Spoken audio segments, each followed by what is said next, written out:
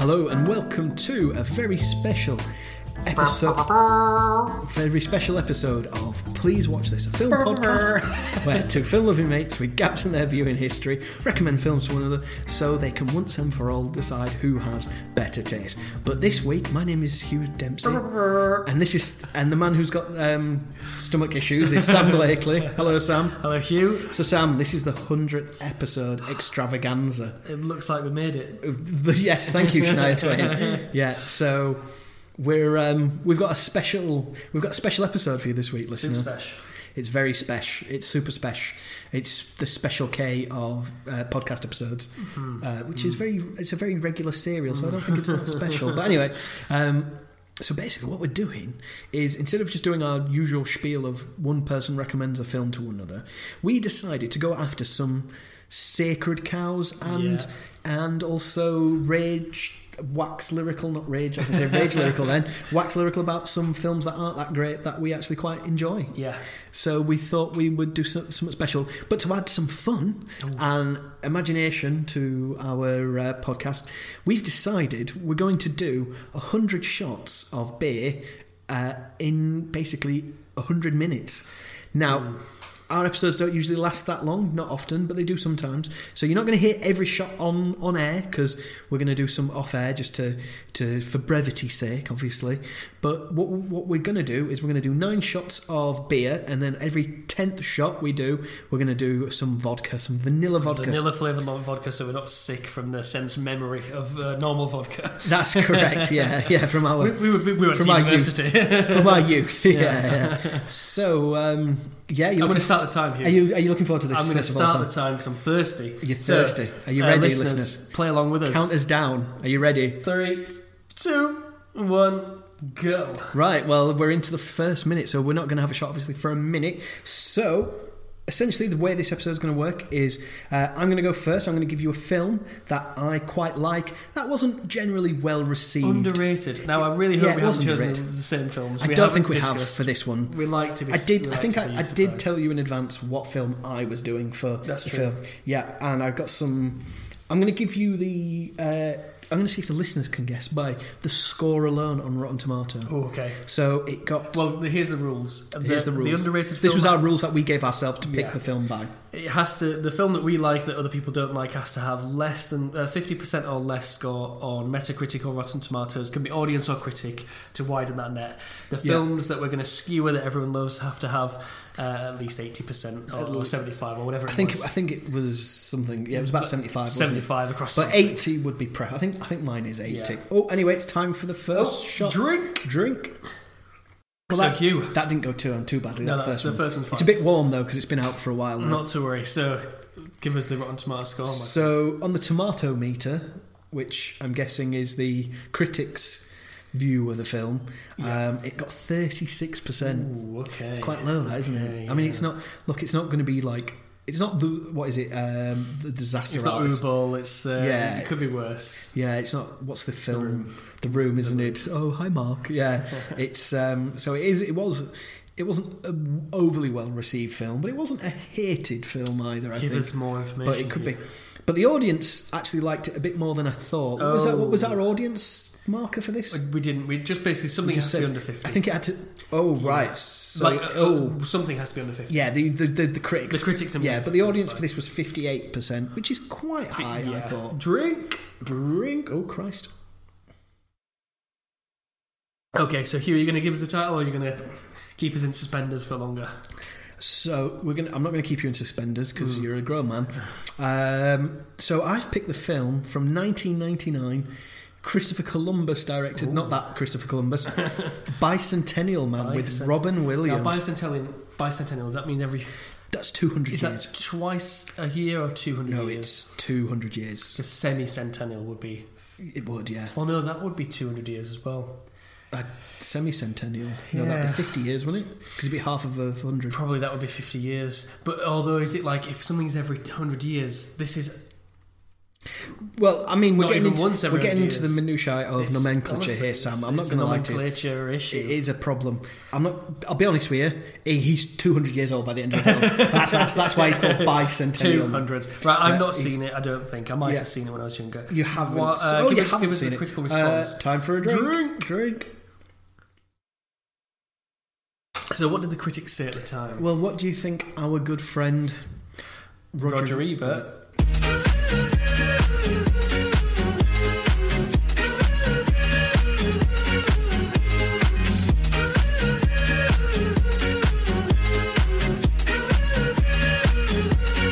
Roger Ebert. Not his first mention today. I mean, it is his first mention, not his last. Rog, well, he is better than most, so he probably quite liked it, actually. But given that you're bringing him up, he probably didn't like it. Okay, I'm going to give you his... It's a long review. I decided to take a big chunk. Are you reading the entire review? No, because it was a lot longer. Does the review you're going to read out include the plot? No. Okay, good. Make sure you stop me as well for when it's shot time. Will do. Okay, so Robin Williams spends the first half of the film encased in a metal robot suit, and when he emerges, the script turns robotic instead. Oh. What a letdown. Williams plays a road butler named Andrew, who arrives in a package crate one day outside the home of a family who is destined to share him for 4 generations, each and every moment of which seems mercilessly chronicled. And he goes on to say, "Drink! Oh, drink!" He doesn't say that. I love to recommend drinking in his reviews, old Rog. He goes on to say that. You just really savoured that. Don't do that every time. Okay. Oh, it's time for another drink. I just enjoyed my drink. The movie's buried themes have to do with self-determination and the rights of individual. Like many of Asimov's robot stories, it deals with the enigma of having the intelligence of a man without the rights or the feelings. Bicentennial Man could have been an intelligent, challenging science fiction movie, but it's too timid, too eager to please. It wants us to like Andrew, but it is difficult at a human deathbed to identify with the aluminium mourner. So he's basically saying there that it's hard to empathise with Robin Williams, Andrew. He's got a bit more. Would you like to hear a bit more? Of course I would. Okay, so we're just a few seconds away from the next drink. So I think we should drink first. So, I mean, he's saying he can't really... Is that a mark against Williams' performance? I think it's because he can humanise anyone. I think it's more about the script, isn't it? He further goes on to say, strange how definitely the film goes wrong. At the 60-minute mark, I was really enjoying it. Then it slowly abandons its most promising themes and paradoxes and turns into a series of slow, sloppy scenes involving love and death. And since the beloved woman is essentially always played by the same person, played by Daviditz, is that how you pronounce it? I'm not sure how you pronounce the name. Don't know.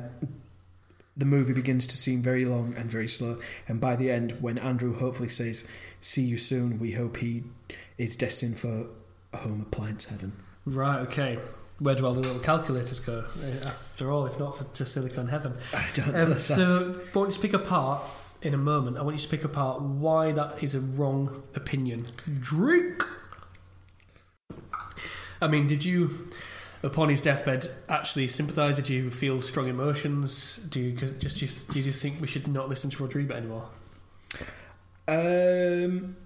Well, I'm not going to tell you why I love it. I've got another review if you'd like to hear for another review. More, yeah. This one's from Peter French in The Guardian. Oh yeah. I think we've had French on a few times. You joke, but this is his entire review because it's quite short. It's actually shorter than what I've just done. Based on the Isaac Asimov story, Bicentennial Man adds little to cinema's long-time fascination with robots and androids that started in the 1920s with The Golem and Metropolis. The picture begins in 2005 when a wealthy San Francisco family replaced their domestic... replaced their domestic... Oh, I think it's meant to say domestic, but it's not. It's got a problem. Domestic servant with an intelligent robot, Robin Williams. Drink? Oh, drink. Listener, we hope you're drinking along, whether you're driving a car or cradling a child. The best time to drink. Domestic servant, Robin Williams. called Andrew that resembles the one Woody Allen played in Sleeper. There are few good early scenes between Andrew and his master Sam Neill that bring to mind the relationship between Friday and Caruso, but as the picture proceeds it turns into another of those heart-tugging Robin Williams pictures on his customary theme of ageing, mortality and the prospects of afterlife. The more philosophical and serious the picture gets, the more it becomes embarrassingly and unintentionally comic. When finally an obliging scientist equips Andrew with a central nervous system, sexual parts, a stomach and Williams' face, you realise how much more interesting the character was as a robot and with a head like the back of an iMac. So he wasn't very... Also didn't quite like it. No. Drink? Okay, so we've had 10 minutes and we've just heard what some other idiots, and Roger Ebert thought about Bicentennial Man. Come on, Hugh, give us the lowdown. Why is it actually quite good? Well, I mean, look, I can't not agree with some of the things that Ebert says. Yes, it is a bit light and fluffy on its theme. It goes from being kind of a heartwarming story about something becoming sentient and learning its place in the world and being educated and taught, and it having like a, its place and its relationships with humans, and then because it's got such a long time frame of a film. Oh, excuse me. That's what happens when you drink. One, ladies and gentlemen. Yeah. Let's be grateful it came out that end. And as it goes on, obviously, the film's 2 hours, so it basically spends the first hour establishing who he is, and then the second hour is his relationship, and then his fight to become human, which is very much crowbarred in at the last 20 minutes of the film. Drink? Because the robot butler is given a human body. Mm-hmm. For reasons? Except, no, his brain is positronic. Oh, like all of our brains. I know. So, because he's got a positronic brain, he can live forever, essentially. Like all of us can. No. Okay. You need to. I need to watch more films. I think you just need to know more. So yeah, because he's got a positronic brain that won't degrade. He's obviously time's a concept that's different for him what it is for humans. How old is he by the end of the film, Hugh? He's 200 years old. So. He shows up 50 years old. Yeah, I'm pretty sure. Right. But I can check. He's a human cast revolving door of mortal lumps of flesh that die. Essentially, right. But two of the characters are played by the same actress. Smart. But being different characters, and there's a really awkward scene. Vanilla vodka drink. Here comes the vodka. Oh, holy moly! Are we really going to record a podcast? I'm different to chase that down with. Right. Okay. So I haven't seen it. Isn't that kind of era of AI that I also never saw? I can't drink vodka. I also never saw AI. I can't do 9 more of those. Oh, it's right there. It's right there in my intestine. Oh, no. Oh, God. Why did you have to buy vodka? What a terrible idea. I thought he's not going to buy vodka because he knows I can't drink vodka. It's fine. Ladies and gentlemen, I drank vodka very much when I was a very young lad. I wasn't even a man. You've only got to drink 10 shots of it in the next hour and a half. I've avoided it for a very long time. It smells nice, but it does still taste like vodka. Does sound like vodka, yeah. Go. So, shall we say what I like about this film? Give it a go. Okay. Drink! Oh, drink time. Very cool. Yeah. So I do genuinely like the fact that it's a story told over it's basically, he says, it's like 4 generations, he said, essentially. So you've got the dad, you've got his daughter, you miss out more or less her kids, and then it's goes to the granddaughter, essentially. And I like that. I like the length of the time of the film. Who was it? Spielberg? No, Christopher Columbus. Oh, AI is what I'm thinking of. Yeah, you mentioned that. Yeah. That is. That's a very different film, but it has a very similar. That spans thousands of years in the end, doesn't it? Does it? Yeah, because he gets frozen or something. Didn't see it, yeah. Oh, have you not seen it? Right. Oh, fair enough. I just like that idea that it's it charts his whole life, but it's a long lifespan. That's really fun. It's really interesting. It's fascinating, to see. I've always liked, I always quite like the film Highlander. I always like stuff with vampires. Drink? Yeah, that. Drink? I mean, I think Interview with the Vampire nailed that quite well, actually. Yeah. I do love that film, as camp and silly as it is. Yeah, there's an interesting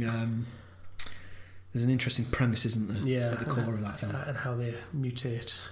Yeah, but he's just, I'm a sad vampire. But in a good way, not. But I'm a sad vampire, but I still kill shit. Yeah. And the vegetarian ones.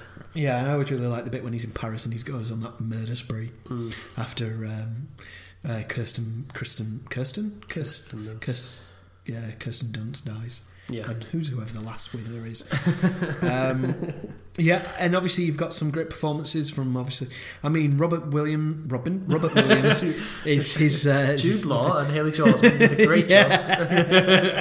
This is a bad idea drinking while we're recording. Drink.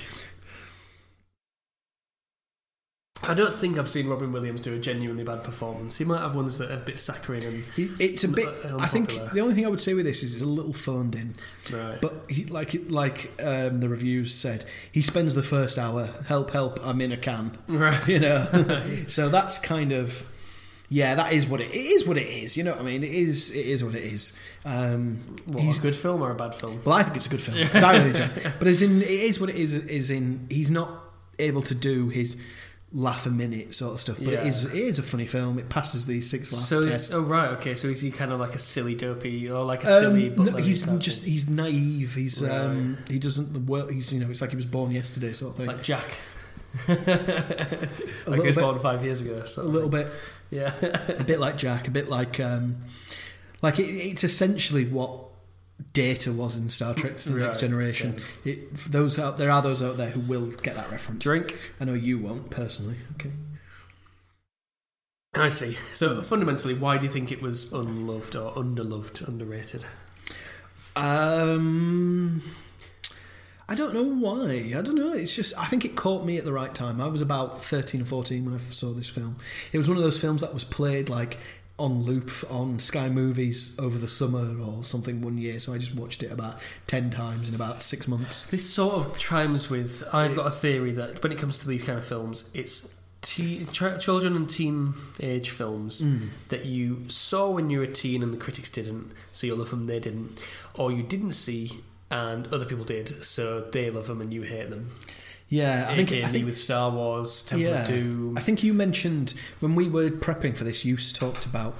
I said we both said we hadn't seen many of those Breakfast Club films. Yeah, exactly. Yeah. And you said, "Oh, well, people 10 years younger than when they came out all don't like those films because they're not about them." If that makes sense. No, I think the point I was making was that those people love them and we don't. Oh right. Drink. Yeah, drink. And sort of. People 10 years younger than us. Oh, I'm with you now. Right, so 10 people who are 10 years younger than us, they like those films because they came out. Even like 10 people 10 years older than us were teens when they came out, or were children when they came out. Yeah, and so they appreciate that. Whereas I was speaking to a student of mine who's a teenager currently, and he didn't really like the character in Boyhood because he sort of saw his flaws. Like that's a flawed character as part of a flawed film, and I saw it as an adult thinking, well, this is a film about a flawed teenager who's been a teenager, and he maybe saw him as a teenager who is a flawed teenager. Yeah. Excuse me. Whereas we'd watch characters with film. I don't really know, but basically, That's interesting. People are nostalgic. We found from episode 1 of our show that I didn't like Empire Strikes Back because I watched it as a 30-year-old. Drink. I watched it as a 30-year-old. I didn't really like Temple of Doom because I watched that as a 31 or 2-year-old, a 31-year-old, let's say. Yeah. And it's a children's film, so I do think a big portion of this is going to be, did you watch it at the right time? Right, fair enough.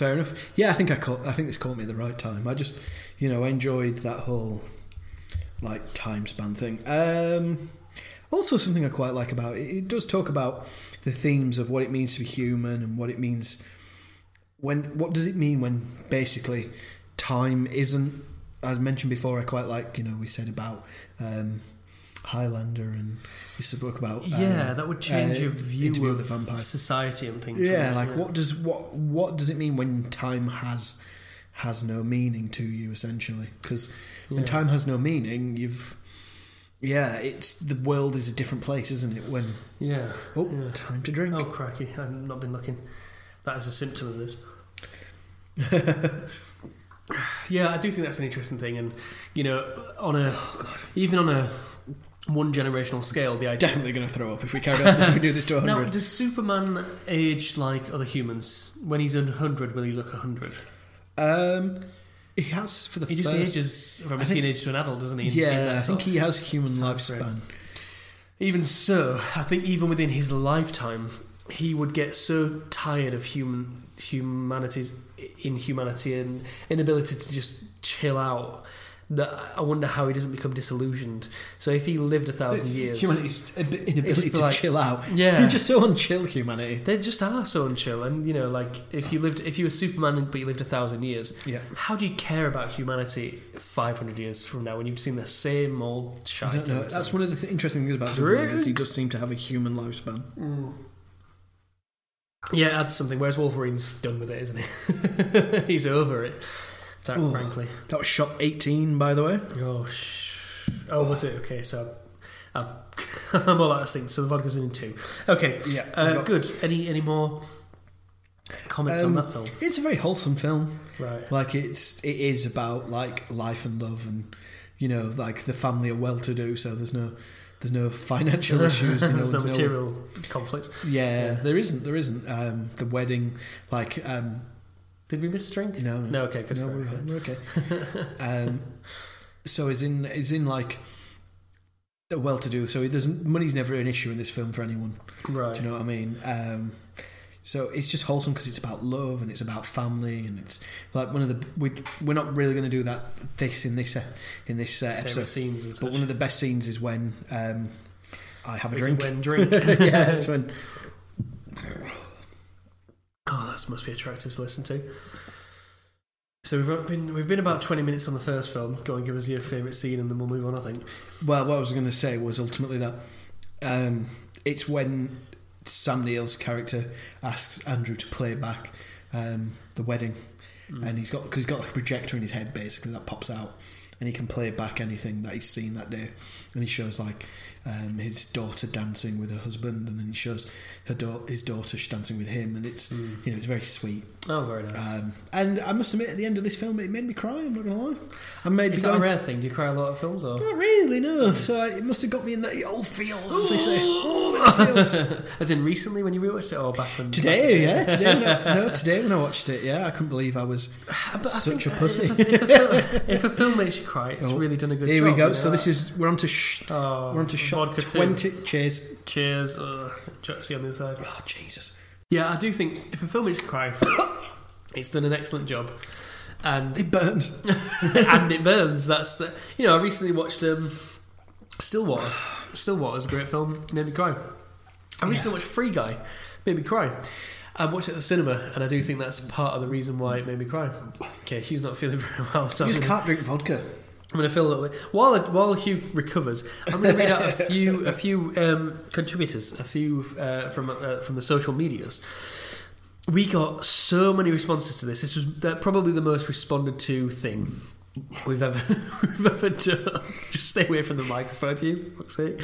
I'm just going to read out the first bunch. I've not prioritised them or anything like that. But Luke Danger Emmett, Danger's his middle name. We need to refill. Danger's his middle name. Luke Danger Emmett said obligatory Event Horizon was a film he loved that not many people do. Yeah, that's one of those films that people don't feel has aged well, isn't it? It's a film I haven't seen, to be fair. So, Sam, what is the film that you... No, we're not there yet. We're not there yet. No. Let me read out some more Facebook things while you refill your bloody beers. Lewis Nozzle gave a hilarious one because it's got a 1 on Metascore. Hang on, Lewis Nozzle. Biodome. I've never heard of it. But well done, Lewis. Max Noble made the very good point of Children of Men. What he does? Wait, hang on, he didn't post any ratings. I'm going to assume he loves it, but it's low rated, or did he hate it and it's high rated? Well, I don't know. It's a question I didn't answer. Cat in the Hat. Zach Thornton. I unironically love this movie. Zach, you're probably too young. Isn't that that's Mike Myers? Oh, is it Mike Myers? I mean, we respect you. Drink. Ellen Fike said Reno 911 Miami. Drink. That's a good film. Got 34% on the tomato meter. Really? I've seen that. Yeah. I enjoyed that. Jack Alexander Knowles. Alexander's my middle name. Completely agree. I thought it was Danger. Accepted. 38%. Never heard of it. It's basically old school, but after old school, but not quite as good as old school, but basically old school. Oh, it's got what's sorry. his I face? thought you meant old as in like it's an old film, but no, it's not old school with a K. Old School. Yeah. It's like also, they create a campus or something. I mean, wasn't like they create a university. How old was it's? So Old School is they create a fraternity, isn't it? Yeah. And this is a couple of years after 2006, and it's what's the fella from Jeepers Creepers, Justin Long, and it's got Jonah Hill in his fattest. Lovely. What description? It's really good. It's wholesome. It's life affirming. I completely agree with Jack. Okay. The Tenacious D movie apparently has 40 on Rotten Tomatoes. I've never seen it. So Blake Thomas, we're well with you. I'm well with you that the pick of destiny is more than that. I'll read out 2 or 3 more. Pink Floyd The Wall has only got 47 on Metacritic. Absolutely right. I haven't got your name there. I'm so sorry about that. But I completely agree that should be higher. Kane Burns, you're right. Lucky Number 11 should be higher. Oh, Lucky Number 11's a very good film. 52 on the Tomatometer. Excuse me. The one that Kane Burns, good friend of mine now, because of his many comments, said that I genuinely thought about stealing, but that neither are quite below 50, was The Cable Guy. That's a good film. Which we love. I do like. But you know, The Simpsons said you nearly ruined Jim Carrey's career. It was just a good film. Oh, it's a brilliant film. It's Matthew kind of against type Jim a little Carrey, bit. 2 amazing actors. Really good with the lisp and the... Yeah, drink. Oh, fuck it Oh, fuck. Let's see. Clue, apparently, which I haven't seen, but it's based on sort of Cluedo. But looks good with, what's his face, Tim Curry and the rest. Yeah. Only 39. That's number 33, by the way. And thank you. No, 34, 35. Anyway, you said 38. 35 because the time we've been. Apparently, Fear and Loathing in Las Vegas got a very low score, and a couple more. Man on Fire, great film, has to be said. I've only seen about 20% of it. Man on Fire.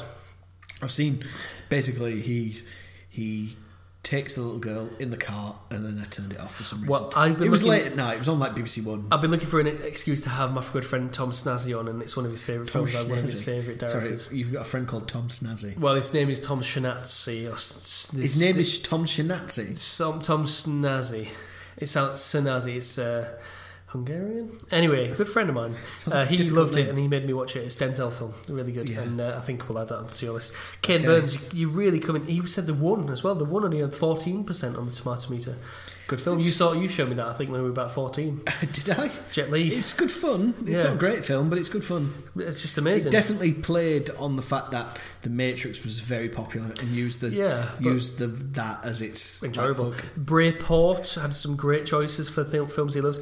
Van Helsing, which I actually never loved, but I was kind of at the right age to enjoy. I think for me that's just one above League of Extraordinary Gentlemen. Yeah, but I don't know. I think because my girlfriend at the time loved Hugh Jackman, and so I watched it a few times, and maybe I should dislike it more. And also, final one, Ian Williams, a film I watched and really liked. It was in a 4-film day, which is a rare thing. As Above, So Below, and it's, I believe, a group of people. We haven't. The time we've missed a drink, haven't we? We've drink. With two drinks. Two drinks. One. Okay. Ooh. 1, 2. It's a team of Jesus, we're not even halfway through. Archaeologists or something who are going under the Eiffel Tower or something. Archaeologists under the Eiffel Tower or something. But it's a good thing they're going, and it seems like they're going to the centre of hell. Quite good jump scares and such. Yeah. And it only got 26 on Tomatometer. I tell you what, I bet Tomatometer. So thank you for that very much. I don't know if I credited you already. I will say your name is, of course, Ian Williams. I bet a film that we've all overlooked here that's going to be like very popular but got an awful rating because it's not a very good film, but it is like popular, is The Core with Aaron Eckhart. I never saw it. I've seen bits of it. I saw the end of it. I saw the last hour of it once and it was good fun. My suggestion is that we drink. Oh Jesus, yeah, it is drink time, isn't it? So that's likey. I think we go for a break right now. Yeah, because we've been out of half an hour, aren't we? Let's give them a break. We'll have some more drinks and we'll see you after the break.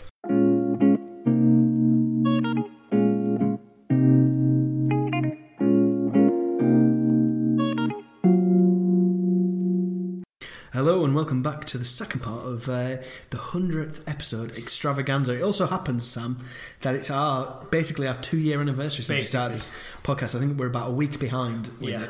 Or a couple of weeks by this time comes out. Yeah, I think we started on like the 19th. Let's 2019. Let's mutually enjoy ourselves at this point and say that. God, did you think we'd make it this far? To 2 years and 100 episodes. Yeah. Do you know what? Excuse me. Yeah, I probably did actually, because I knew how tenacious me and you could be with stuff like this. Very much the pitballs of podcasting. Cheers, yeah, Jake. I think that's good to know then. I think you were very keen to get more than at least 10 episodes. And you know, it wasn't a flash in the pan. It was about 2 years in the making that we were like, we should make a podcast. What should we do it about? I don't know, films or something. Personally, I didn't think we would do one a week. No. I thought it'd be maybe 1 or 2 a month, and you were very much the driver of let's do one a week. I like the regularity and so on. Yeah, and it's just if the listener numbers had gone up instead of down, that'd have been really, top. But it's always out there. Do you know what I mean? It's a hobby with a product, and it's not a career. Exactly, we're enjoying it. And it only takes like a mention on one big podcast to get like 1,000 listens for one episode. But listener, if you're here, we love you as much as we'd love 1,000 or 2,000 or 10,000 listeners. We cherish you, and Dakota. We cherish you, Ben. We cherish all of you. Juicy, you're all wonderful people, and you're the wind beneath our wings, as you can tell. Yeah. So I should mention, since the last one, we've been away for a little bit. We drank a bit more. We drank a bit more. I'm going to drink a bit more now. Ooh. So we get more sentimental listeners, and we've been to Asda. We got more booze. Basically, we had to stock up on booze. I didn't realise how much we had to drink. Anyway, vodka wasn't working. Vodka wasn't working for Hugh, so he went and composed himself. We got some smooth liqueur with a tiger on the crocodile on the front. It genuinely.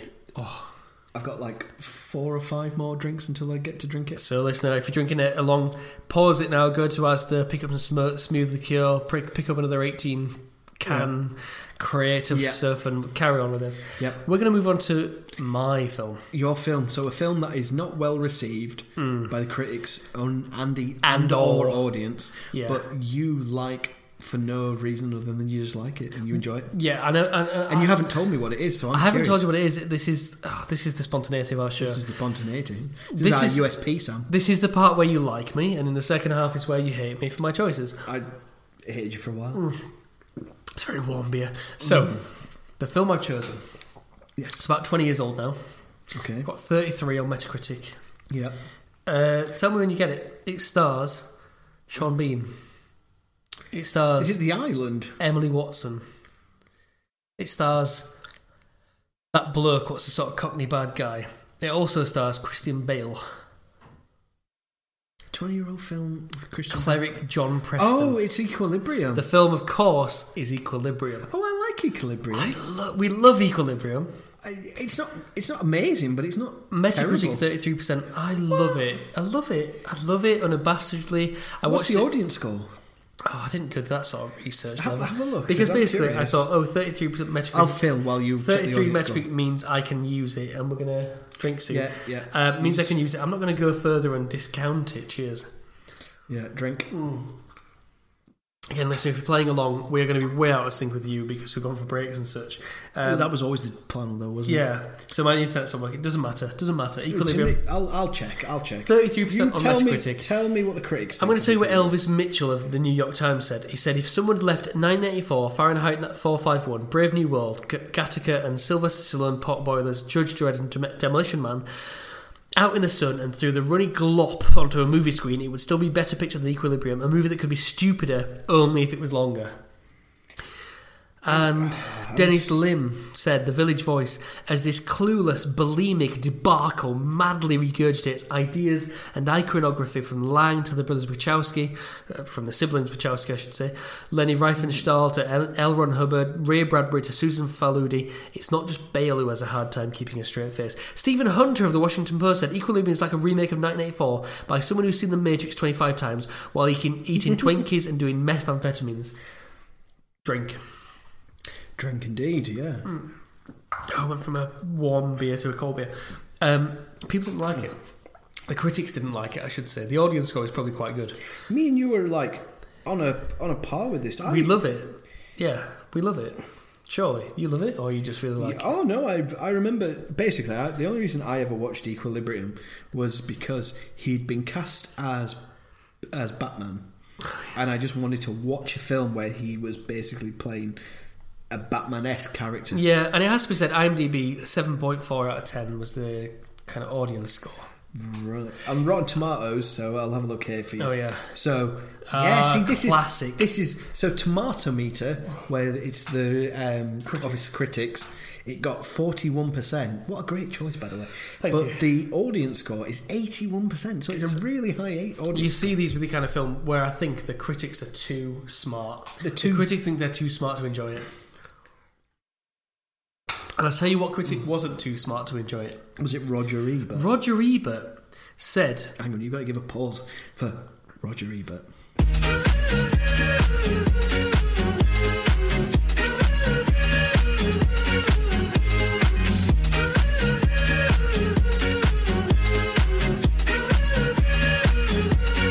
Roger Ebert. I'm going to have to put it. I'm going to have to put it in about 6 times. So many times because I've got it for both my films. I've got it for both as well. Yeah. Roger Ebert gave it 3 stars out of 4. So fuck all the other critics. Equilibrium would be a mindless action picture, except that it has a mind. It doesn't do a lot of deep thinking, but unlike many futuristic combos of sci-fi and FX, special effects, it does make a statement. Freedom of opinion is a threat to totalitarian systems. There are a lot more similar battles. He talks about that battle where they go and they're going after the first sense offenders, and he breaks through. He tells them to turn off the lights, and he goes through the door and he kind of shoots everybody, and it's kind of this like frenetic lighting show. That bit's really good, isn't Badass. And he says there are a lot more similar battles which are pure kinetic energy, made of light, noise, and quick cutting. Drink. Cheers. He says they seem to have been assembled for victims of ADHD, who are a large voting bloc at the box office these days. The dispassionate observer, such as myself, refusing to sense offence my way through such scenes, can nevertheless admire such a technical exercise. It is such a fun film, and we saw it in our early teens. It's a film that tries to be serious, but is ultimately quite fun. It's camp, isn't it, in many ways? It's sort of Lost Boys camp. And I have to say that one of my favourite novels is 1984.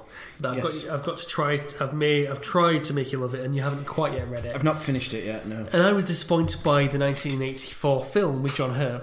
Right. Not because it was not because it was unfaithful to the book or anything like that. I just didn't feel anything in that because it was just a retelling of the novel. You wanted some sort of like Kubrick-esque retelling. There was this great thing. Like, there's a great scene where the sense offender. It's the hard liquor time. You fucking hard liquor. Okay, here we go. Cheers. I'm going to taste this that you bought. There's a scene where that's not bad. Despite the cough. Smooth. Yeah, much better than vodka. Oh, there's a scene where they impound and burn, let's face it, burn a lot of sense offence stuff and art and poetry and stuff. But he's feeling by that time, and he plays Beethoven's Ninth Symphony, which I'm fully expecting you to put the effort into edit and into here. Oh, shit. And he cries, and it's just a really lovely moment, and it's genuinely, I prefer this to the John Hurt 1984 film. As in terms of here's what a repressive state does to somebody. Just enjoyed the film more. Yeah. You know, like the John Hurt film was again faithful rendition, and I just didn't feel anything. And I love that novel, and this film did it. And it's so corny and I can't believe it's like and such an underrated film in terms of critics. Again, I think it's because you're joking. Critics often, bad critics, think they're smarter than general audiences. Okay. And so this is exactly the sort of film where they go, general audiences think this is good. That's because they're stupid. But a good critic like Roger Ebert is like, well, sometimes when you watch a good film, you should be stupid to it. You should just enjoy it for what it is. And I think he cracked it out of the park with his review. I agree with it. Any other critics that you got? Well, I've listed like 3 or 4. That was, there's plenty. And I mean, you love it. What is your? Why do you? Oh yeah, no. I just remember watching it and thinking it was solid, and it had a good storyline, good protagonist.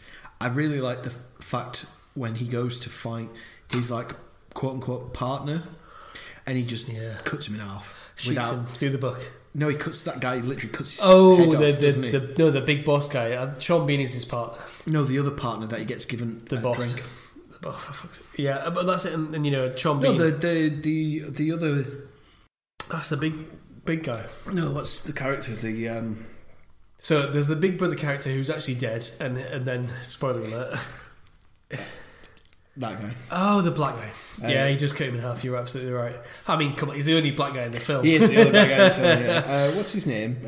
Ty Diggs. Ty Diggs. Yeah. Why's Ty Diggs not been in more shit? He's a good actor. And I quite like Sean Bean's. Is it Yates? I think he's quoting because he stole Yates from Sense Offender. And Really? Sense Offender, and he's.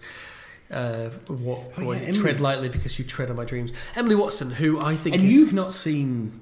I think it is Emily Watson, isn't it? Angela's Ashes. Has she in Angela's Ashes? Yeah, with Robert Carlyle. Is that Yeah, her? she completely won me over in Cemetery Junction, actually. That was the first time I was like... you're obsessed. Oh, this I'm is... surprised this isn't in here, actually. It's time to drink. Oh, that's... You know, that would have been a perfect choice. It would have been a good choice for you, yeah. I feel like the reception to Cemetery Junction was lukewarm rather than negative. Really? But Emily Watson, killed me. Oh, no, it's not Emily Watson. Oh, Killed no, me in it's... Cemetery Junction. Yeah, Emily... You've not seen Angela's Angela's Ashes, have you? Well, she killed me in Cemetery Junction. She's killed me in this. She's wonderful in Breaking the Waves, and she can act with her eyebrows better than anyone else. She's a great actress. Yeah. She's wonderful, and tread lightly She because plays- you tread on my dreams. No, she doesn't. She plays the Julia character of 1984 in this. She plays a love interest who's a sense offender, while he's battling with his sense of how right the party is. Honestly, she's like 8 years older than him in real life. older than Christian Bale. Yeah. Crikey, but she doesn't look it, and No, she's Hollywood beautiful, isn't she? she's wonderful, and She's a good actress. She's not just beautiful, but she is a good actress. she's somebody who couldn't get by on her looks, but is good looking enough to be a really good actor. And I sincerely love Equilibrium. But I understand. When was the last time you watched it then? A few years, 5 years ago, maybe. 5 years ago. Yeah, It is a good film. but I fully understand why people disliked it at the time. But I think it's more than that. So I love it. I don't think it's done as well as it could have in terms... Like when you think of Christian Bale, you think Batman, American Psycho, American Hustle, all these... even the one where he plays Vice, where he plays Dick Cheney. I suppose, Prestige and so on. Prestige, that's an amazing film. You think all these films, but you don't think Equilibrium. But Equilibrium was like... It's in his oeuvre, isn't it? It shows what he can do. There was something in the, I think, Ebert review, which was something like, he can look dispassionately at something that is...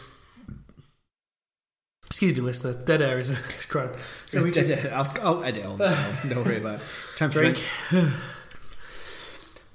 There was something in the Roger Ebert review which was he can look dispassionately at a murderous event better than anyone, and he does that when they, spoiler alert, kill his wife, it's almost like the same guy who made American Psycho a year later.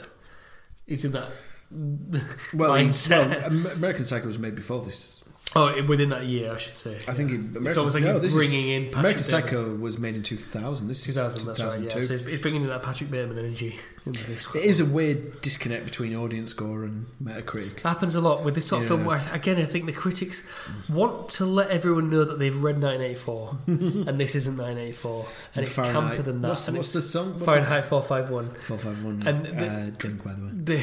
They need everyone to know that they're smarter than this film.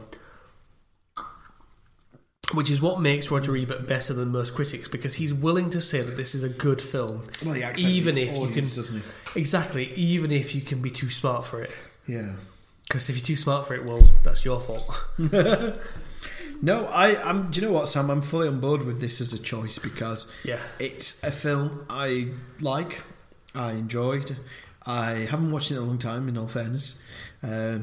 I probably would have watched it again if I'd known you were going to pick it. This was just the spontaneity versus preparation. Yeah, I would have liked to have seen what it... Because it's 19 years old now. So. Yeah, it's basically 20 years old. Yeah, basically 20 years old. And I would have liked to have seen what I would have thought now. But genuinely, as you scan through the film in your mind, you're kind of like, this is kind of like Matrix-infused camp silliness, but it's like hitting you over the head with its message. I always liked the fact that his kids...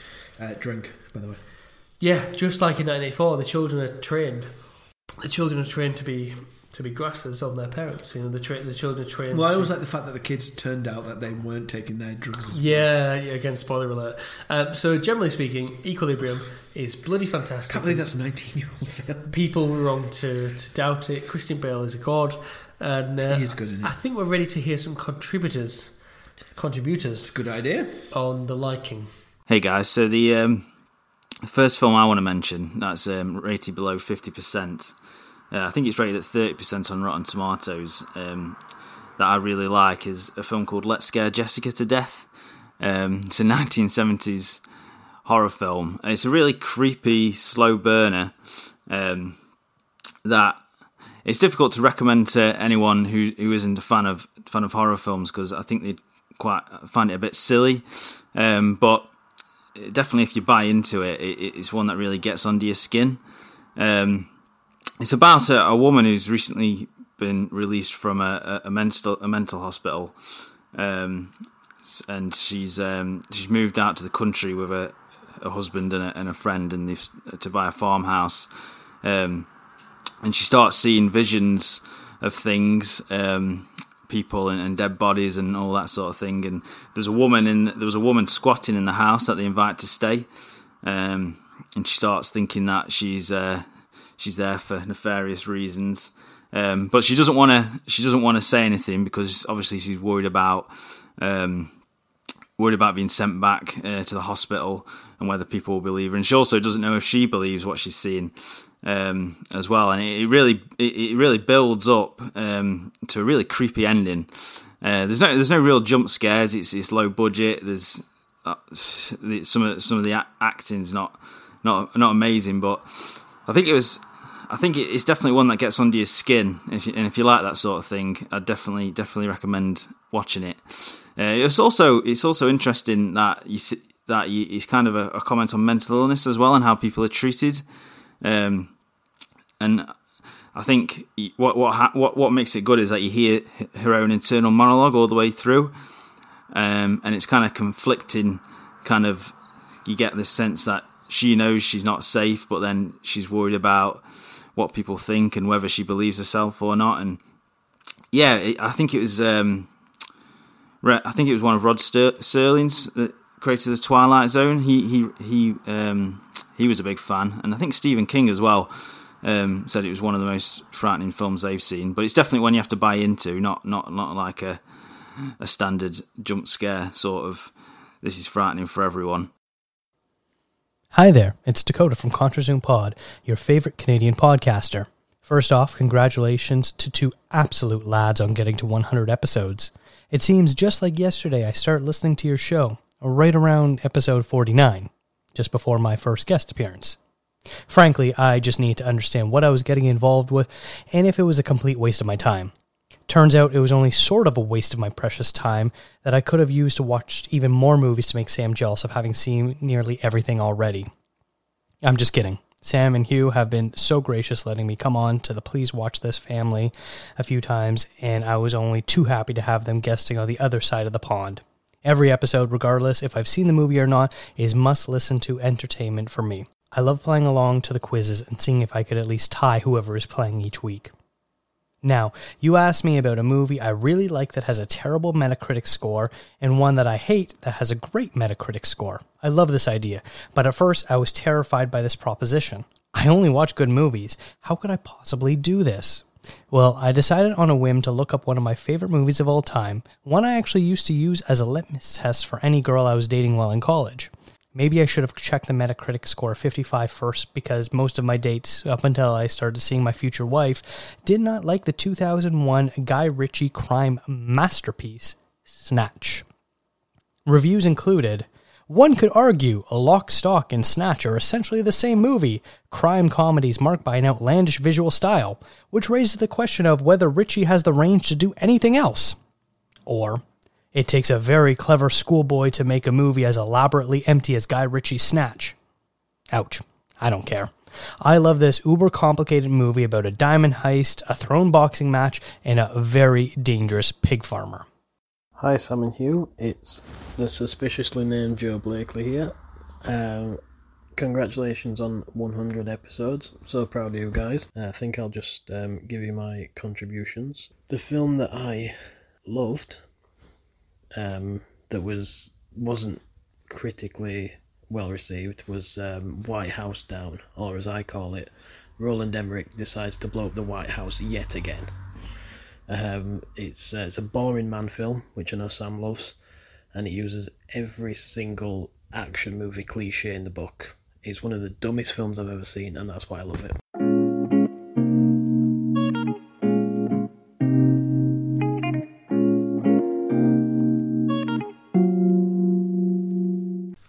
Welcome back. So now what we're going to do, Sam, is we're going to find out the films, or the film, should I say? Well, our films.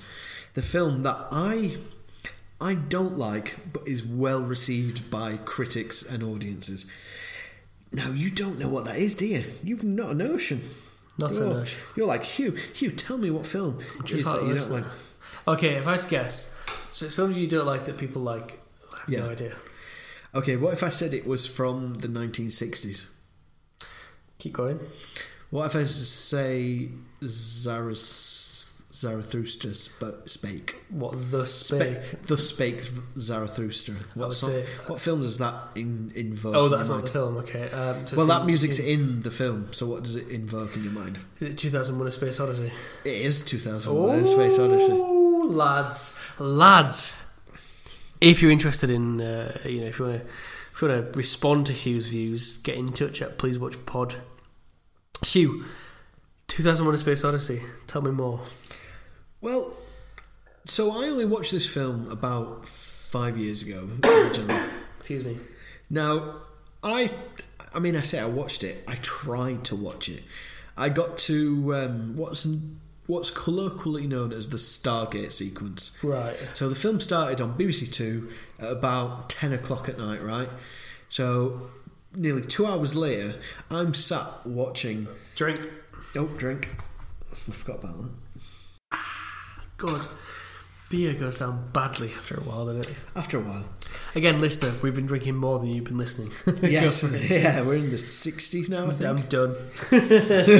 67, I think that was. Yeah. So I'm sat watching this film thinking, oh, well, this is a classic film and I should watch it all the way to the end. I could not sit to the end of this film. I just could not do it the first time I watched it. It's such a chore to me. Such an effort. So would you like to hear what some of the critics said about it? Please. So we're going to start with, we've already mentioned him tonight, but our fan favourite, Roger Ebert.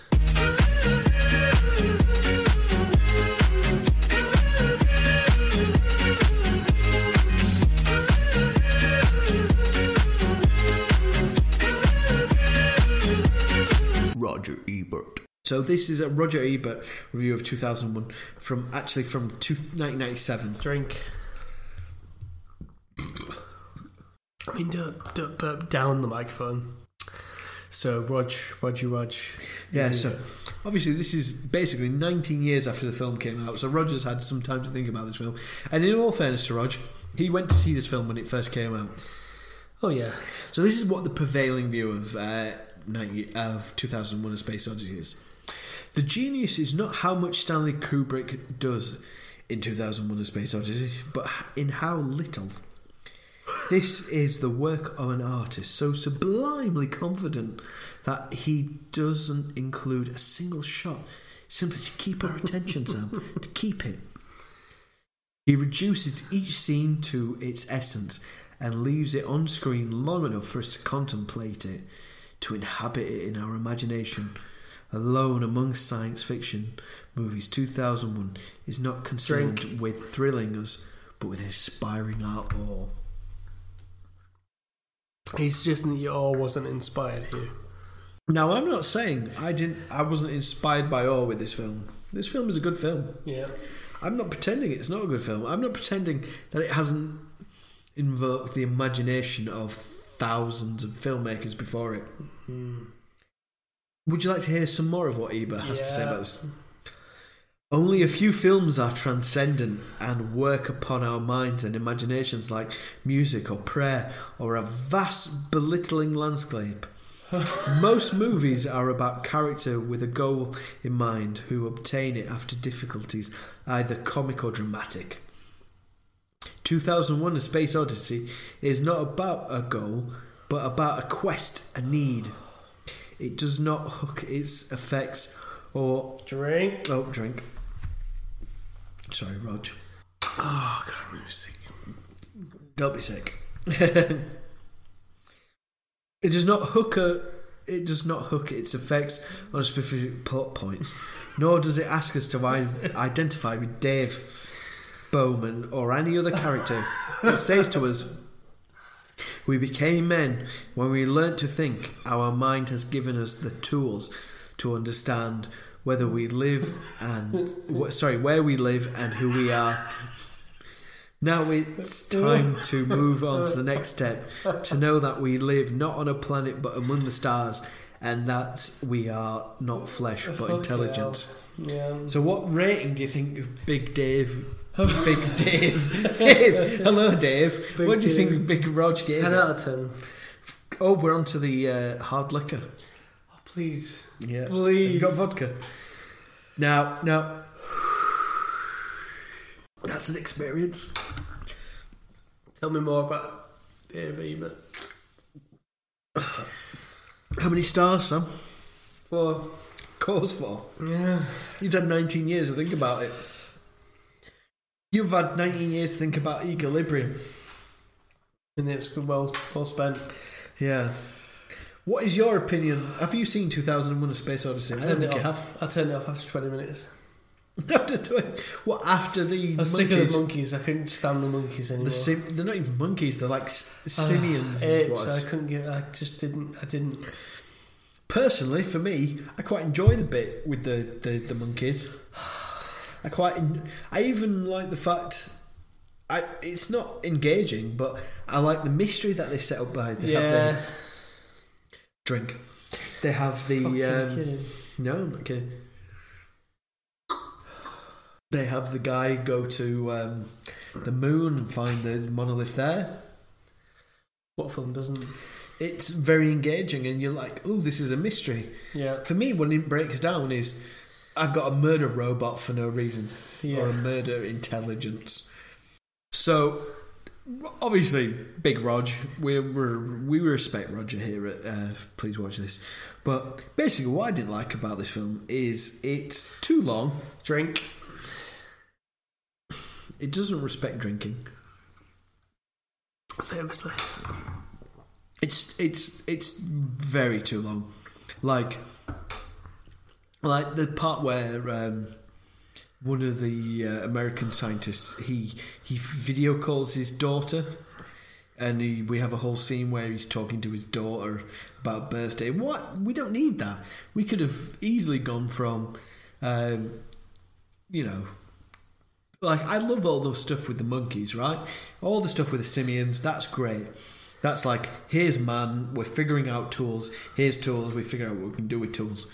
And then you've got this whole fucking section where it's like, here, watch a person put a floating pen into somebody's pocket. And there's far too much of that shit in this film. Now, I know it's 1968 or 1970 or 1967 when the film was probably made. You know, all this stuff was amazing and unusual and wasn't special, and I get that.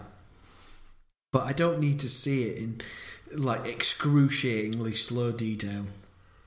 You know?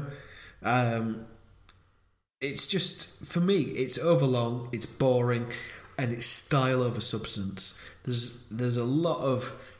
Like, this film pretends to be about grand things, about human intelligence, about our place in the stars and human evolution, and the monolith was the thing from being fucking nothing to being something, and it shows the monkey. I would rather watch a film for an hour and a half where the monkeys figure out how to use tools than the rest of this film. Like, why does Hal malfunction? There's no explanation to why Hal malfunctions, is there? Have you seen an explanation? Not to my knowledge, no. Nope, there's no explanation. And I googled it, and apparently it's because his primary function doesn't meet up with the fact that the people who sent him off on the mission told him to lie to Dave and Frank. And it just doesn't make sense, because they would never send an artificial intelligence out to the stars that couldn't deal with those situations. They would have run all those things. Yeah, fair. And so his murderous escapades just don't make sense in this film at all. Basically, the first time I ever watched this film, and I must admit, I only watched it. 2016 was the first time I watched this film. Drink. So it's all drink.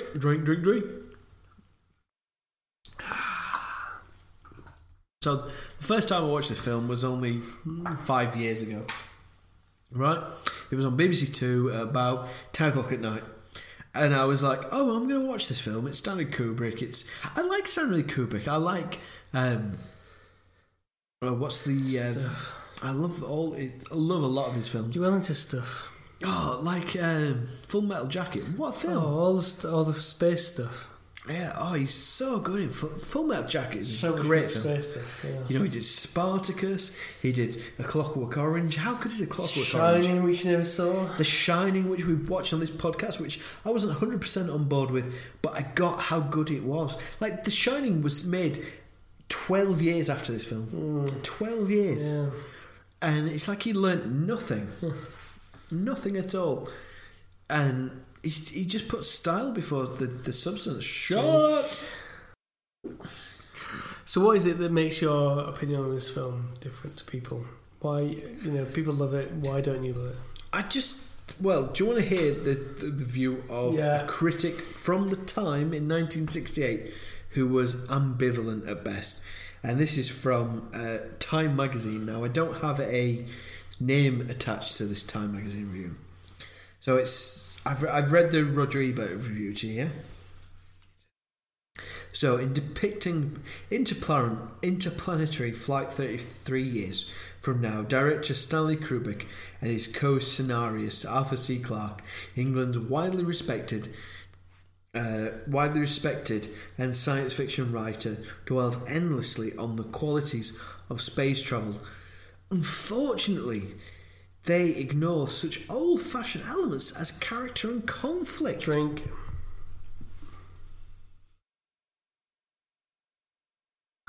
So they ignore some conflicts and characters. They ignore character and conflict.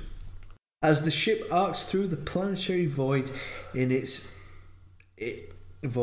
is an object of remarkable beauty, but in an effort to convey the idea of careening motion, the soundtrack accompanying the trek plays the Blue Danube until the banality undoes the stunning photography.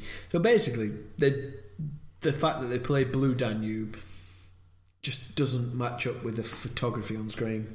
Fair enough. He goes on to, whoever wrote this goes on to say, the film's best effects do not occur until the second part, but when they arrive. Oh, this is a 10, that's a vodka shot. Are you joking? No. Uh, Oh, that hurts. Welcome to the drunk episode. The Blue Danube, until the film's banality undoes the stunning photography. The film's best effects do not occur until the second part, as I mentioned. But when they arrive, they provide the screen with some of the technical achievements in the history of motion picture. Mind bender is what this author says. After a wrenching struggle, Duella manages to disarm the Duella managed to disarm the mutinous HAL 9000.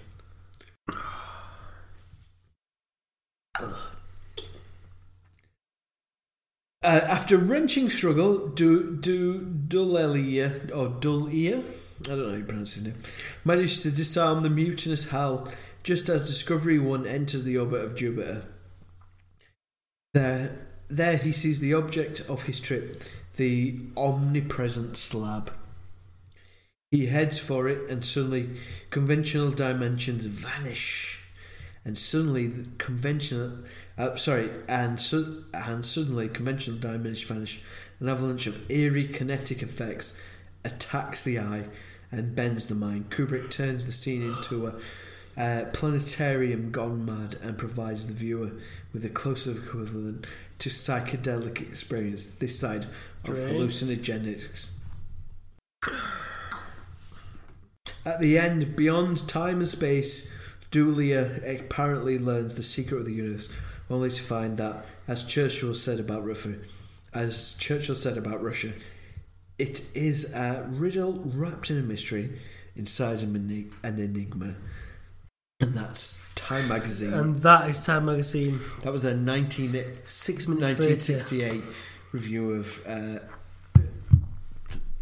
2001: A Space Odyssey. I do wish I'd seen more of it too. Have you seen it? Is the real question. I gave up on it early on.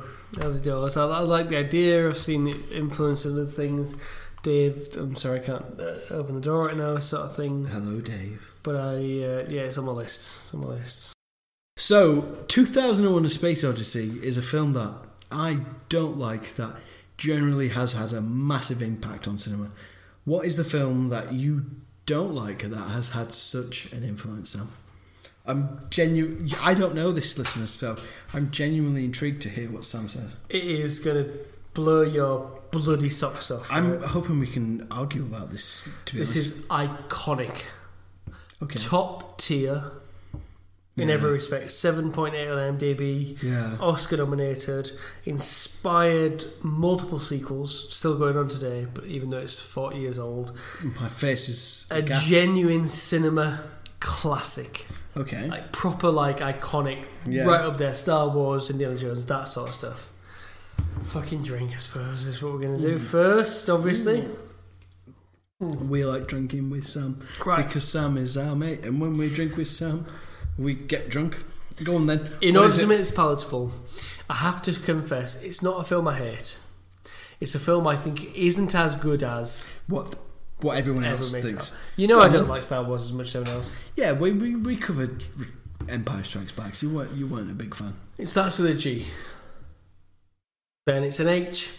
Then it's an O. It's the film Ghostbusters. What? 1984. Ghost. You don't like Ghostbusters? For the sake of the audience, Hugh actually gasped. Actually gasped. Now, I'm going to give you some critical review, as if you don't know that Ghostbusters is loved. Right. You don't like Ghostbusters? None other than Roger Ebert gave it 3 out of 4 stars. 3.5. Just before we start the critical review, I'm going to try and pick my drink. Jaw up the floor. Oh yeah, drink. So Hugh's going to try and pink his jaw up the floor. I'm not going to lie to you, ladies and gentlemen. I did not know that Sam disliked this film.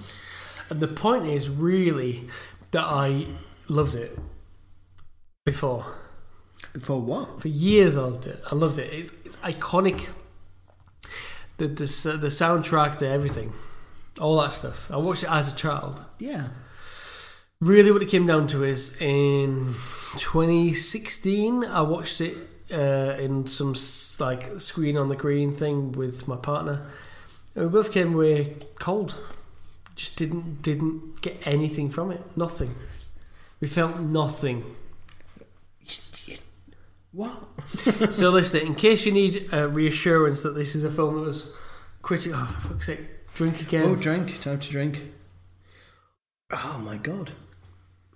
So listen, in case you need reassurance that this is not an obscure film, Roger Ebert gave it 3.5 out of 4. That's Ghostbusters, a head-on collision between two comic approaches that have rarely worked together very successfully. This time they do. It's a special effects blockbuster and a sly dialogue movie. This movie is an exception to the general rule that big special effects can wreck a comedy. Special effects require painstaking detail work. Comedy requires spontaneity and improvisation, or at least that's what it should feel like, no matter how much work has gone into it. None other than Roger Ebert loved this film. You don't like the ghosts? Sorry, you don't like Ghostbusters? I just to feel nothing. When was the last time you watched it? Last night. Oh, and I what was feel your opinion? nothing. I feel nothing. So you don't like Egon and Venkman and Sigourney Weaver and drink. Ladies and gentlemen, I'm going to drink in astonishment. I honestly, I genuinely thought, oh, that's a film I love, like Back to the Future and stuff like that. And I watched it, I don't know, 5 years ago with my partner, and we just were like, there's a phrase we used to use a lot in the pod, but we don't really use recently, which is, it left me cold. This left you cold? It left me cold. No humour. I can't give... Did it pass a 6 laugh test then? No, but I'd seen it a lot, and I can't give an analytical review. I've been really struggling for the last few days with knowing that I'm going to give Ghostbusters, and I can't give a to Z of why it's not very good. I can only give an emotional reaction, which is none. Ladies and gentlemen, I don't know what to say. It's time to drink. Is it already fucking time to?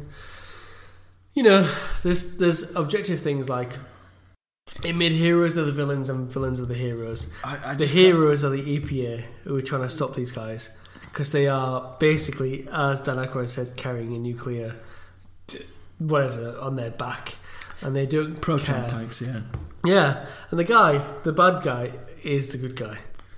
I mean, he's trying to stop these fucking madheads doing what they want to do because it's bad for everybody, and it is bad for everybody. And I just felt nothing. I felt nothing. The jokes don't age very well. I mean, there's a bit of gender politics, which if you're into that, it doesn't age very well with Bill Murray. And sure, he's a lecherous character, but it just feels a bit exploitative and just doesn't land. But it's Ghostbusters, Sam. This is it. It's Ghostbusters, and I fall for it. And I love the song, and I love I love Drink. all that. But when did you last see it? Honestly. Okay, well, if we're talking Ghostbusters, like the last time I saw it, I don't remember the last time I saw it. It was a good few years ago. But you watched it as a child, as I did, and we loved it. But no. It was iconic. I watched Ghostbusters 2. Like, I had a video of Ghostbusters 2, and I used to watch it on repeat. Iconic. Brilliant film. As is the first. They're both, like, I know Ghostbusters 2 isn't as good as the first one, but the first one's so good. On a par. So funny. The second one is so good, it gave me nightmares. But I just haven't seen it since I was 14. And when you watched it recently, you were just like, yeah, no. Slot A, tab B.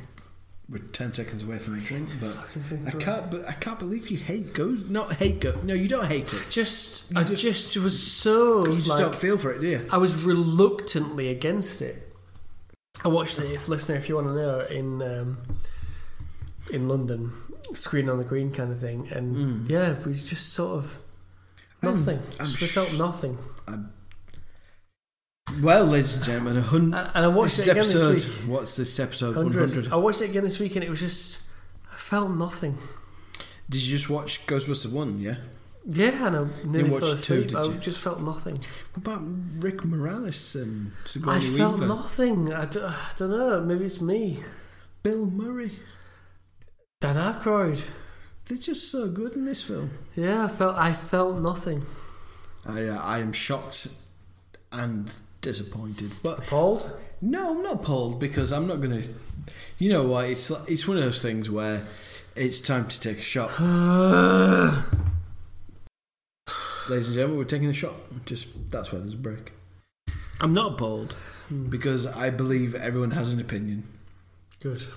And I personally don't get it, but I can see it. You know, I can understand why you might not love Ghostbusters. I think generally, personally, it's one of the best comedy films of the 80s. It's one of the best high budget films of the 80s. It's just an all round great film. But if it leaves you cold, would you rather watch, say, Airplane or Ghostbusters? Oh, Airplane twice.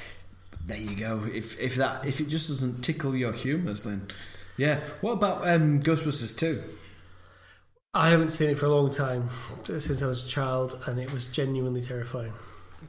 So when was the last time you watched it? Time to drink. Oh, God.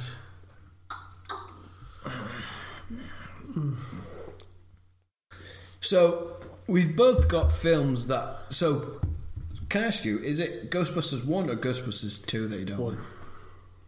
You like 1.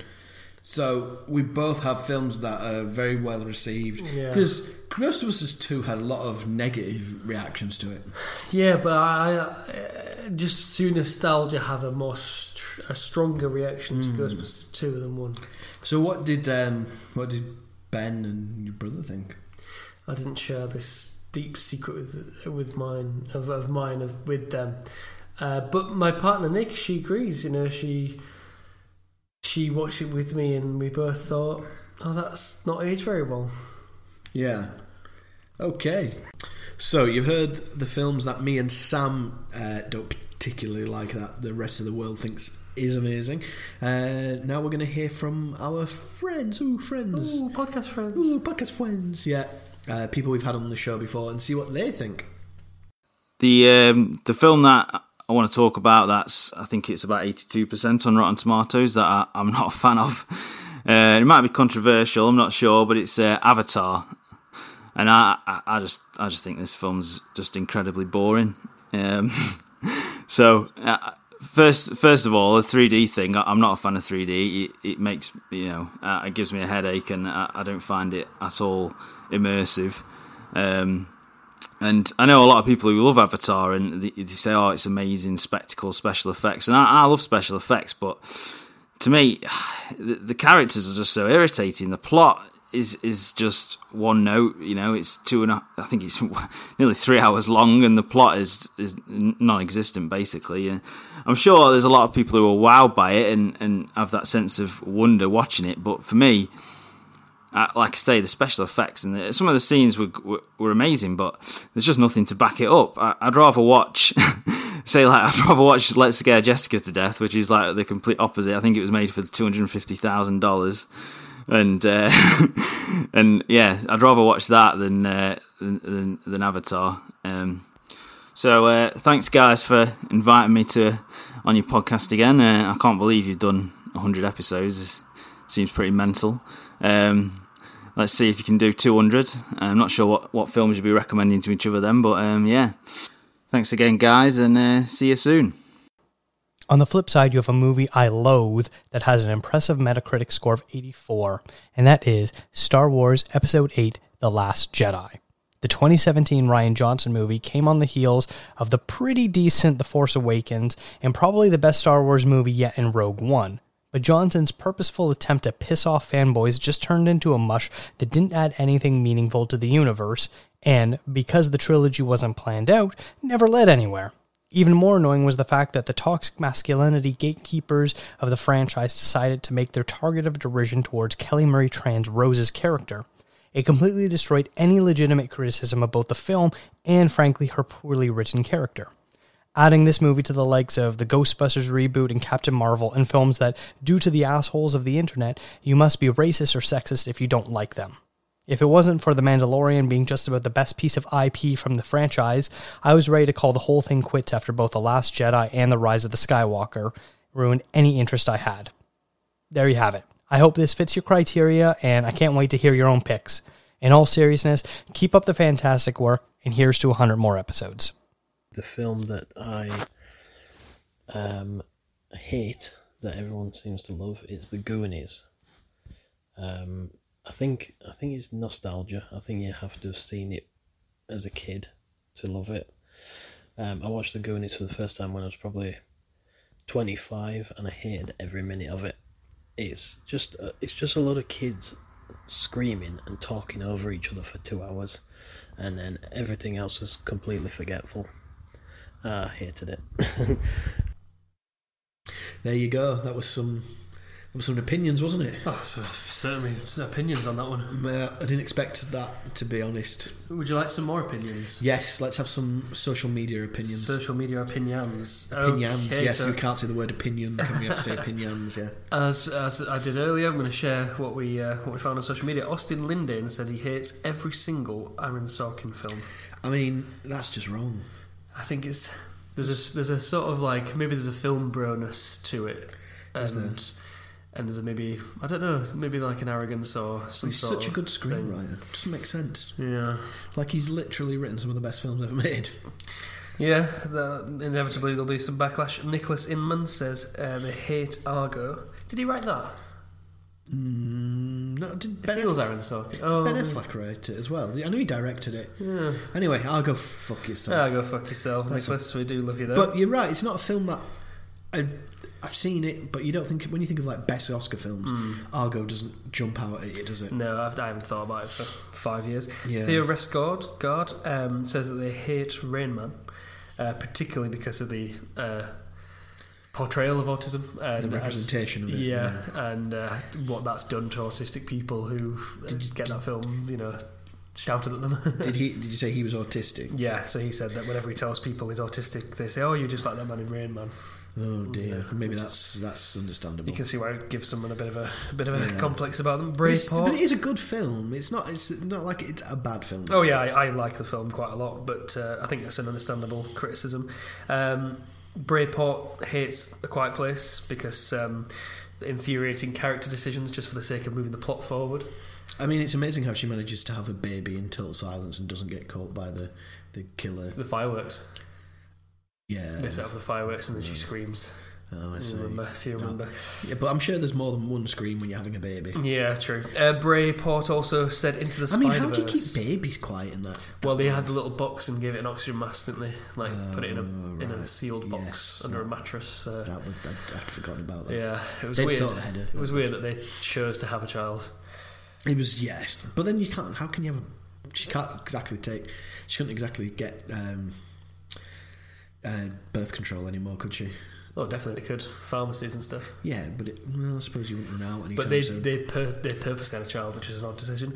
Into the Spider-Verse was also one from. But wasn't that Braveheart. because their kid died? So we did an whole episode on it? Yeah, yeah. Into the Spider-Verse.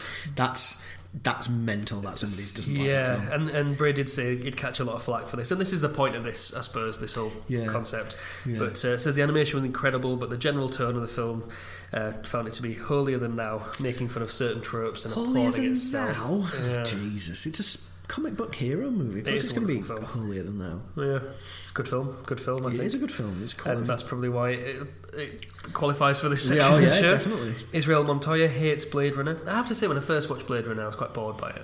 It's not the most exciting film in the world, is it? No, it's not what it's not the actiony thing it's sort of supposed to be. And It's not an action film. No. I don't think it's more of it's a neo-noir technically. exactly. Ernesto Castrejon, I'm going to say, genuinely doesn't know why Rashomon is a classic. I've got to completely agree with you, Ernesto. I mean, I've not seen it.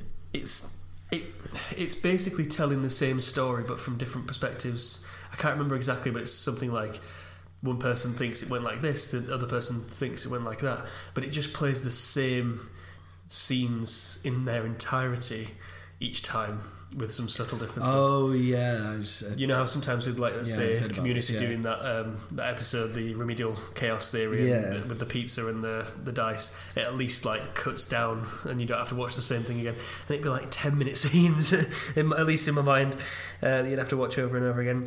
Rafi Crespin hates Forrest Gump, which I love Forrest Gump, but there is a lot of hate for that film. I just think people are awful. and I don't know if it's because they think the film's just overrated, or if it's some sort of... It's very saccharine, isn't it? Yeah, and it's very woo America kind of thing, but I do love. Yeah, there is a Forrest bit Gump. woo America, isn't it? Yeah, and I'll go for one more. Finally, Shay Ohmsford's my middle name, Savage, hated Seven. I mean, Which look, I'm not here to movie shame, but 7 is clearly one of the best films It's, ever made. it's an absolute classic for good reason. So there wasn't a justification on that. They just hated 7. They just hated 7. Yeah. So, like you not liking Ghostbusters. Yeah, I don't like have, 7. and I don't have like with Ghostbusters. I don't have real a presentation as to why I didn't like it. I just doesn't vibe with you. didn't do anything for me. Yeah, Fair enough. Well, that was some interesting opinions. that's what the world thinks. That's what the internet thinks. Yeah, that's the voice of the internet there. That was interesting. It's always nice to hear strange opinions. You might be wondering why I haven't said drink for a while. Would you like Are to we explain? explaining? Oh, we explaining this. We might as well. Yeah, we tried. We did lots of drinking last night, and it didn't. We got so drunk we couldn't finish. We got so drunk that we had such a heart to heart that we forgot about the recording and then and come back to it. basically passed out. So if you've been playing along with us at home, drink. I'll be honest, I don't actually remember going to bed. Yeah, I remember waking up on the sofa, and that's about it. Right, fair enough. So yeah, so Sam. That's it. Final thoughts. My question for you is, Hugh, what are we going to do next week? Well, we mentioned it actually earlier in the podcast, or yesterday, or whenever. That's what gave us the idea. Yeah, gave us the idea. We're going to do, I think it's 1999 as well, Angela's Ashes, with Emily Watson and What's his face? Robert Carlyle. And yeah, lots of rain and sad Irish people. But it's a really good film. It's a bit long. So strap in. Good God. For a long film, but I think you'll like it. So all I know about it is that the main character is Angela. No? The Ashes? The Ashes, yeah. It's basically a 3-hour film of a mantelpiece. and an urn. So, yeah. And sometimes they open it up and go, oh, and show it to you. No, I'm not looking forward to it, but I don't know I'm why sure it's good. called. But I'm not entirely sure why it's called Angela's Ashes. No, It's not one of those films that goes, oh, I've got Angela's Ashes here, and Peter Griffin goes, they said the name of the film. Yeah. It was. I know it's based on the book by the main character Frankie McCourt, right? And he wrote it years later, basically. And then I think when Angela's Ashes was a success, I think he then went and wrote the book about the second half of his life or whatever. Oh right. Yeah. So we'll be doing that next week. I'm looking forward to it. Yeah, I'm looking forward to it. If the listener wants to get in touch, tell us what films they think are underrated, overrated, or what they think of Angela's Ashes. Yeah, well, what they need to do is they need to go to 1930s Ireland, grow up in desperate poverty. Yeah. This is probably for next week's episode, to be fair. So I'm probably. No, they need to start a podcast. Yes. Record 100 episodes. You do it this week. Go on. Get so drunk that they had to do it over 2 days. Yeah. And then probably write an email. Yeah. It's harder than it looks. I think is it? Yeah. I see. So it's talent I have. What email address would they use? For that? I don't know. You tell us some. Oh yeah. You would get into. I was going to give the Twitter handle there because I'm so used to that. We are at Please Watch Pod. I think no. Please watch this. Please watch this. Pod at gmail.com. But if you want to use Twitter, because that's where we're at. That's where we're at. It's at Please Watch Pod, isn't it? So that's right. Just get in touch with us. We don't use Instagram. We don't use Facebook. It's just too many things for very little. Goodness. So we've done 100 episodes, listener. Here's to another 100. Thanks for sticking with us. We love you extreme amounts. He does, yeah. And we'll talk to you next week. Indeed. Bye.